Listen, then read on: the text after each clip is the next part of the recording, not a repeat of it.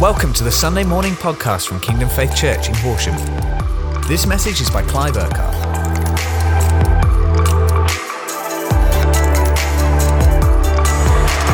Hey, good morning Horsham and everybody that is connecting online this morning.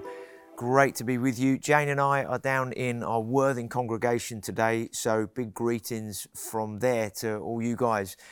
Now, as you know, we're in the middle of a series going through Romans, the book of Romans. And last week, the message that Colin Squires brought was absolutely phenomenal. Such an encouraging, faith-building, truth-centered message that was just liberating, so encouraging about what God has done in our lives from the first half of Romans chapter 6. And this morning, we're going to continue on in the second half of the chapter and pick up on some things that Colin was saying and kind of just dive into Romans 6, verses 14 to 23. Now, we know that we're living in challenging times, and the word that God is speaking into our lives needs to be relevant for the times that we're living in and the days that we're in, so that we're not only just built up in the truth of who we are in Christ in our own relationship with God this way, but really getting a hold of what God is saying to us at this time, both individually and as a church in each congregation, to see how this is expressed in and through our lives in a world that is really needing hope and needing Jesus. And so we want to jump into the Word this morning and see what God wants to not only say to us, but what does He want to do in our hearts and lives this morning.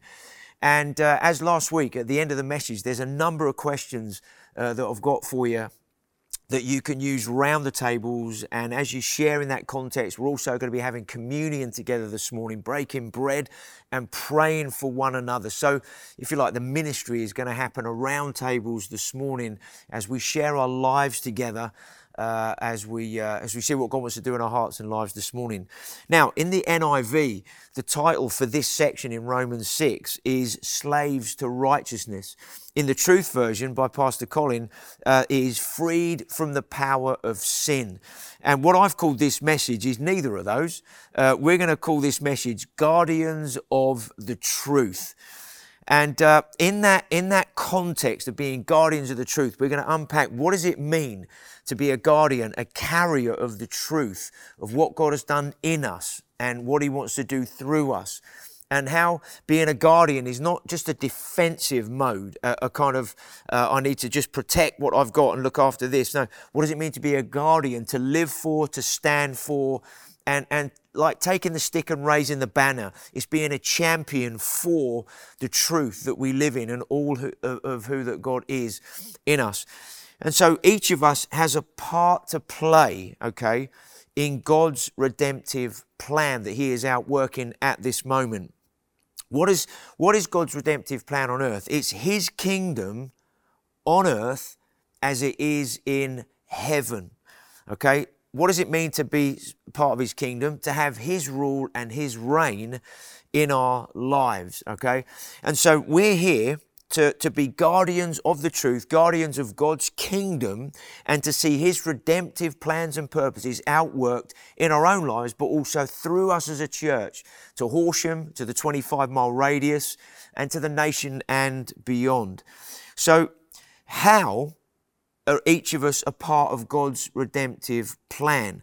First of all, it's yours and my personal salvation, that we enter into the kingdom through repentance and faith, through being saved out of this old life of sin and death and into a new life of freedom, grace and truth and everything that God has done in us. And so firstly, we step into this redemptive plan of God with our personal salvation. And then secondly, God's redemptive plan, His kingdom on earth being outworked as it is in heaven, is us then sharing this kingdom life, this redemptive life, this saving life with others that are around us. Okay, so the second part is then this salvation coming to others and through their lives too. And then together with those that are born again, with those that know Jesus, those in the congregation that we are in, the church that we are part of, we are seeking to take a hold of this kingdom life that we have as guardians of the truth, and we are seeking to share this kingdom life, God's rule and reign on earth as it is in heaven. So God's kingdom purposes are more than your salvation and my salvation only, just on a personal level. He wants us then to join together for His kingdom purposes to be outworked in other people, so that His kingdom rule and reign are not only in us, but they also come into others that don't yet know Him. Okay, so there's a mandate that God has given us to be guardians of the truth.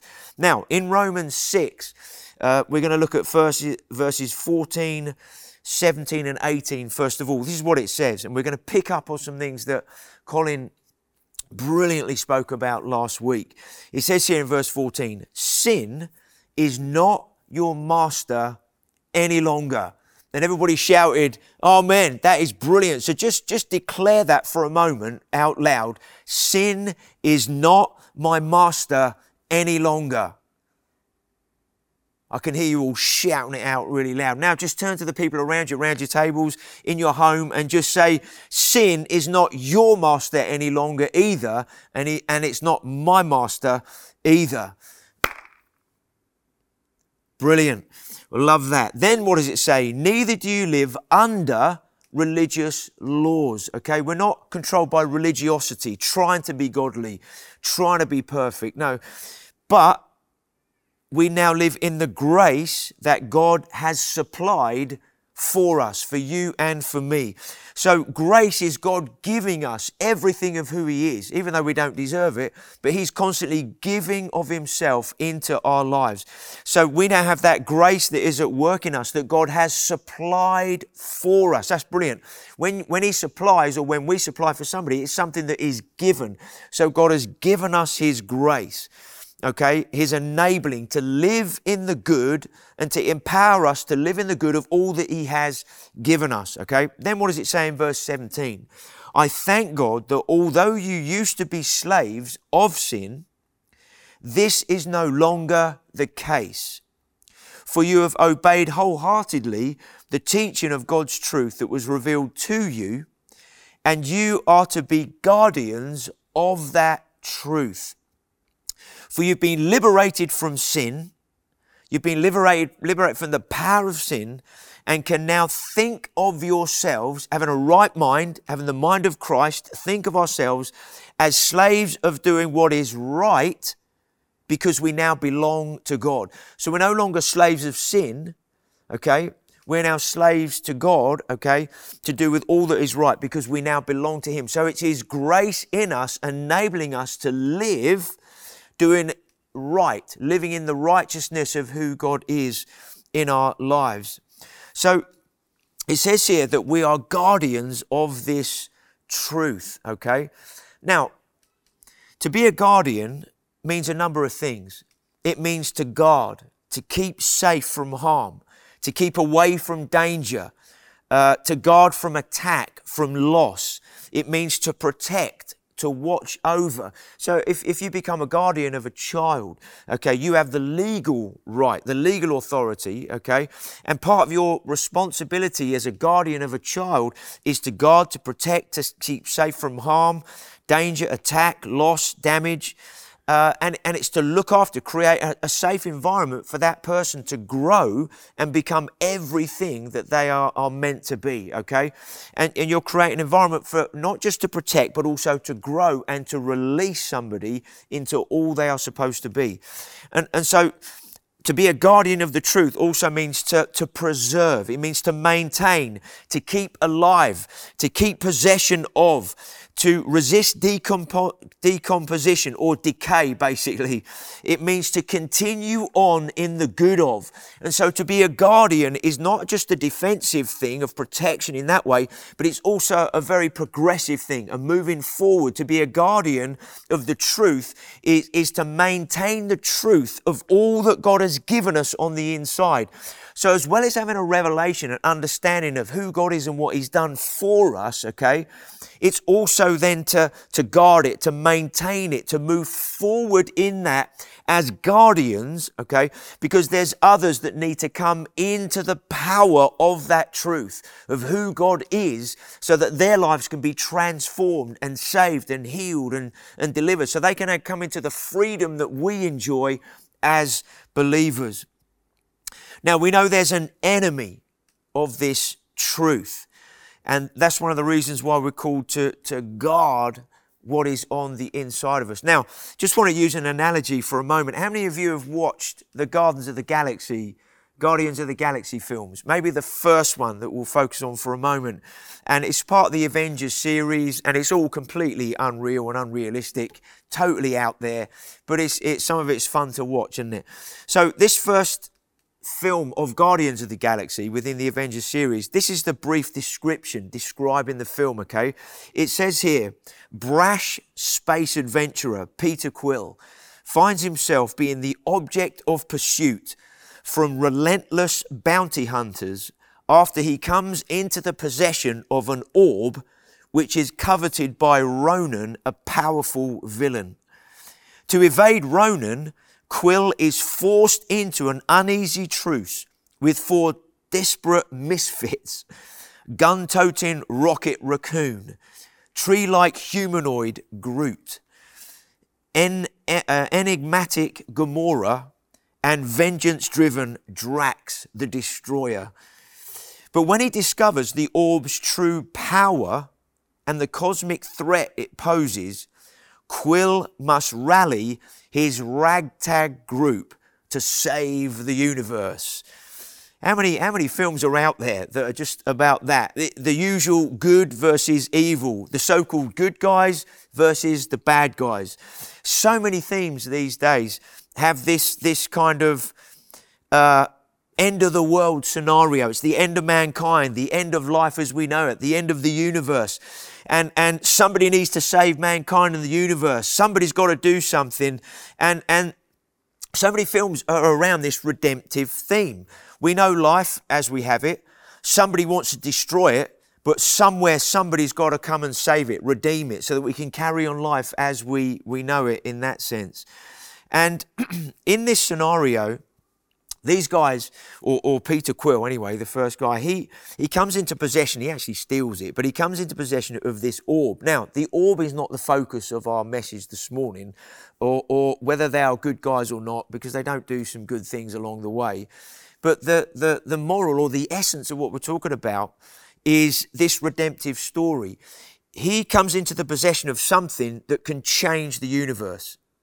There's an evil guy, Ronan, who wants that because he wants to control the universe and everything within it. And these guys are saying, no, we don't want this to get into his possession because he'll destroy everything. And so we want to keep this in our possession. And now we have a mandate to be guardians of this thing that is so powerful that it must not get into the hands of somebody evil. And we've got to keep this because this is going to be for the benefit of mankind. And so it's interesting how it calls them this disparate misfits, this group of people that are not perfect by any means. And these guys, in all their weaknesses and all their foibles that they have, they join together as a team, as the good guys, to take on evil. Now, this redemptive theme that runs through so much of modern filmmaking and storytelling is really based on the original story of creation, okay?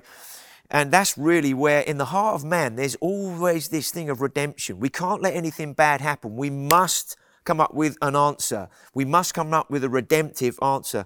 And we know the original story in the Bible is God's creation. God created in 6 days everything on earth that we see and we know. As part of that included creating mankind. In order to have relationship, God gave free will, a two-way relationship of love.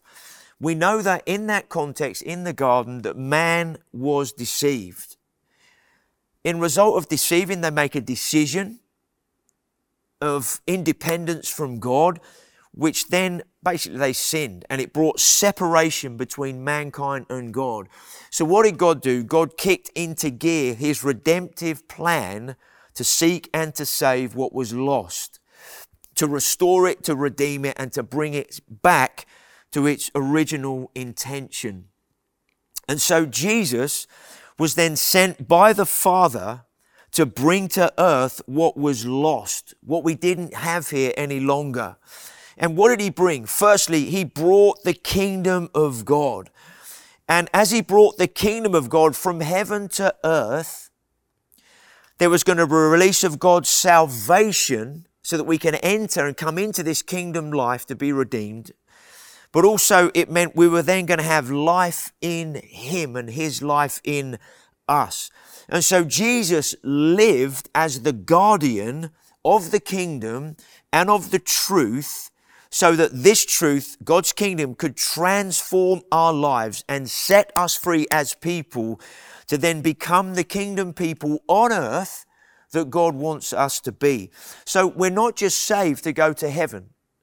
God comes and saves us because he has his kingdom purpose to be outworked on earth. So when we're born again, we come into this kingdom and we now join his kingdom to see other people's lives transformed, and his kingdom rule and reign come into others' lives and then bring transformation around us in our towns, communities, cities, regions, nations, and so on. Now, we know Jesus, being the guardian of the kingdom, being the savior for mankind, there was opposition to who he was and what he carried and what his life stood for and what it was going to mean for mankind. So the devil tries to come along and take him out before his ministry even started. He tries to tempt him 3 times. First one is act independently from God. Do your own thing. Use the power for your own gain. The second one was worship me. Worship the devil. Don't worship God. Just worship me. Worship anything else, but don't worship God. Okay, and then the third one was really to deny the truth of who you are and all that means. And so the enemy tried to take him out and undermine it by tempting him. But what did Jesus do? He was guarding the truth of who he was, what he already had. And each time he came back to oppose the devil, to resist the devil, to overcome the devil with the truth of who he was and what the truth of God's word says. And in that, he then resisted the devil. And then what happened? It says the enemy fled. The enemy left him and went away. Now, through the ministry and the life of Jesus, he was constantly opposed in different ways through people. The Pharisees, the Sadducees, even by the Romans. In different ways, he was opposed, throughout his ministry. And he constantly had to take a hold of who he was, take a hold of the truth, and continue to guard this deposit, guard this truth, guard this mandate that he'd been given for the benefit of mankind. Now, along the way, what did Jesus do? Jesus invested into a ragtag bunch of people. We call them the disciples. But he took such a disparate group of people, fishermen, tax collectors, a political guy who wanted to overthrow the Romans, and he thought when the Messiah comes, it's going to overthrow it. This kind of political activist that he took on. He took on such a diverse group of people. And what did he do? He invested into them the truth of the kingdom. He said, come follow me and I'm going to make you fishers of men. I'm going to make you people of my kingdom. I'm going to invest who I am in you, what the truth of the kingdom, because one day my spirit is going to come upon you and then you're going to continue on earth what I'm going to begin.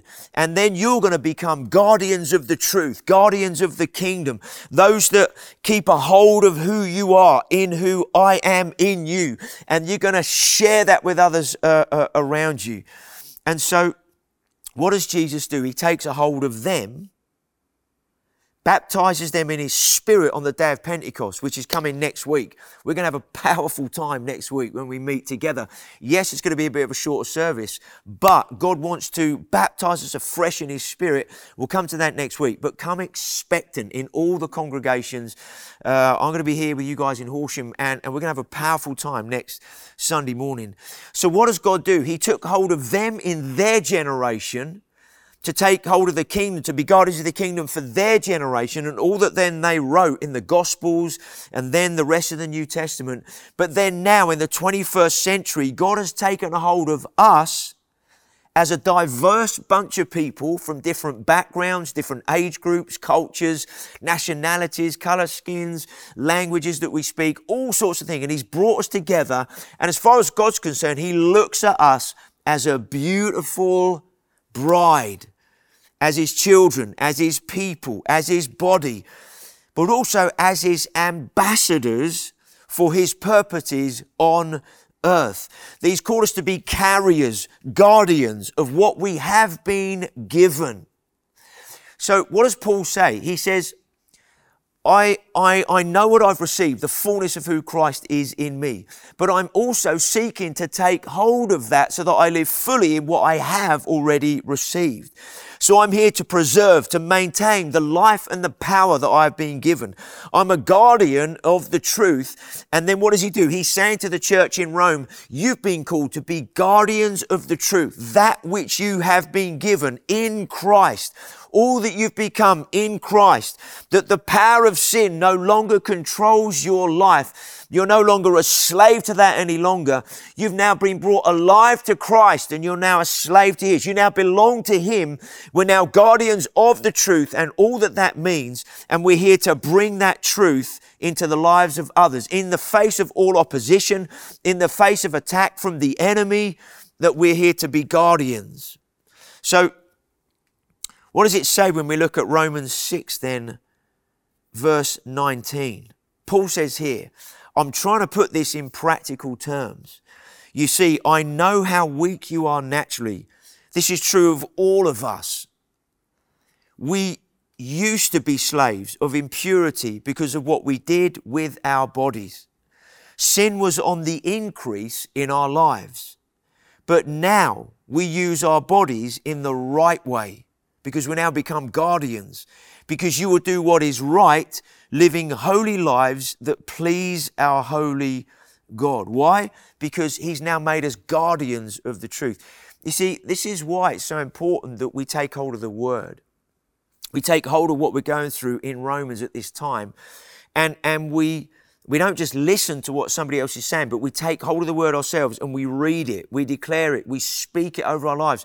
That's how we are guarding the good deposit. That's how we are being guardians of the truth, because we are not allowing the lies of the enemy to try and come back and try and usurp the truth in our lives.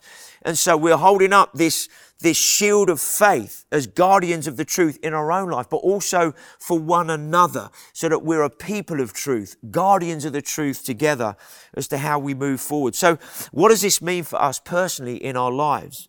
Well, before we were saved, before we knew Jesus, we were constantly plugged into sin with the power on. It's like, imagine a plug socket and it's switched on. Before we knew Jesus, we were constantly plugged in, the switch was on, and you naturally sinned. That was the nature that you had. You couldn't help it. Each one of us, we were sinners, okay? You couldn't help it. But now, the other side of the cross, all that we've been reading, sin no longer has power over us, because the power of sin has been defeated. It's been broken. The power of sin, when you're a believer and you take a hold of who we are in Christ as a new creation, as a believer, it's been switched off and unplugged. That's why the power of sin no longer has control over our lives, because it's switched off and unplugged. We're now connected to a different source of power in our lives. It's the life of God, His power in us. So what does the enemy try and do to stop us being guardians of the truth, ambassadors of the truth? He constantly wants to tempt us. He uses temptation to try and seek to get you and I to plug back into sin and to switch it on, because he, the enemy, has lost power over our lives. And so what he wants to do, he wants to try and gain some kind of influence and control back on our lives. So he tries to tempt us, tease us, and entice us to plug back into things and to switch it on to try and get a little bit of effect and influence to try and undermine us being guardians of the truth, living in the power of the truth and what that means in our lives. So what does he do? He appeals to the natural you. He tries to undermine the truth of who we are now in Christ by appealing to the natural, okay? He tries to mess with our minds. He tries to sow thoughts of doubt, unbelief, negativity. He tries to entice and seduce us with thoughts that appeal to our feelings. That say, well, if you satisfy your feelings, your emotions, the desire that is kind of rising up in you, if he tries to get us to focus on something that causes our emotions to go in one direction, our feelings to grow in and desire in a certain direction, what he then says is, this is the real you because this is what you feel. This is the real you because this is what your emotions are saying. Come on, guys, get real. And this is what the enemy says into each one of our lives. And then following that, he says, the following then is just indulge your body. Just indulge, whatever that might look like. And he says, you know you need to. You know you'll be satisfied, feel better, you'll be happy after whatever it is that you indulge in that appeals to the flesh, if you like, where you mix the feelings and emotions of your soul with what your body is feeling and wanting to do right now. And he wants to get us back into a cycle of behavior, a pattern of behavior where we feel like I'm not free, I'm not the person I've called to be. And he just works relentlessly on us to try and this is why Paul constantly through this chapter and every chapter in Romans that he writes, he's saying, be guardians. Take a hold of who you are. Take a hold of the grace that I've given you, the grace that enables you to take a hold of the truth that says, I am no longer under the power of sin any longer. I am no longer a sinner. I am someone that have been saved by God's grace. And his grace is enabling me to live free from sin, to overcome the power of temptation. 1 Corinthians 10:13 says this in the NIV, no temptation has seized you except what is common to man, to people. And God is faithful. He will not let you be tempted beyond what you can bear. But when you are tempted, he always provides a way out so that you can stand up under it. Let's read the same verse in the Truth version. Temptation is always around, although you have not suffered any greater temptation than others experience. In his faithfulness to you, God will not allow you to be tempted in ways possible for you to resist. Ways that are impossible for you to resist. When you are tempted, he provides the escape route so that you are able to overcome the temptation. So why does Paul say we need to be guardians of the truth in our own lives and together with others and on behalf of those that don't yet know Jesus? Because this truth, the truth of who God is, the truth of what his word says, is being attacked by the enemy. He's using that through culture and in society in different ways to try and undermine the truth, attack the truth, to make the truth illegal in different ways, to disqualify the truth, because the devil knows how powerful the truth of God's word is in you and in me. And he knows that if a believer believes the truth, he can't undermine them. He can't overcome them because he knows a believer who believes will overcome him. I heard when Jane and I were in Scarborough last week at Kingdom Faith Yorkshire for the This conference, one of the guys on the leadership team, Gemma, she was speaking in one of the sessions, absolutely brilliant. She said at one point, she just stopped in the context of what she was saying about who we are in Christ in different ways. And she said, wow, just imagine if we really, really, really did believe all that Jesus says that we are, we would never, ever say anything negative about ourselves. We would never give ourselves a hard time. We would never put ourselves down. We would never say, I'm not good enough. I'm not, if we really, really believed and understood all that Jesus says we are and have in him, we would be so positive, so uplifting, so encouraging, because we'd be like, wow, I'm blown away by who God is in my life and what it means. And we would see others in a completely different light, because we would see others as who they are in Christ and the power of what that means. And so we see here in the Word that because we're guardians of the truth, we have the power and the authority to overcome temptation when the enemy wants to come and tease and seduce and try and take us out in different ways. So what does it say in Romans 6, 22 to 23? Paul says here, now that you are liberated from that past life of sin, you can live as God's slave. That is not bondage, not that kind of slavery, but the kind of slavery we're talking about in God leads to holiness and eternal life as your inheritance. You have seen for yourself that sin pays wages, eternal death and separation from God. But God's gift to you is eternal life that is yours in Christ Jesus your Lord. So what does Paul say to Timothy then, following this, in 2 Timothy 1, 13 and 14? He says, what you have heard from me, keep as the pattern of sound teaching with faith and love in Christ Jesus. Guard the good deposit that was entrusted to you. Guard it with the help of the Holy Spirit who lives in you, who lives in us.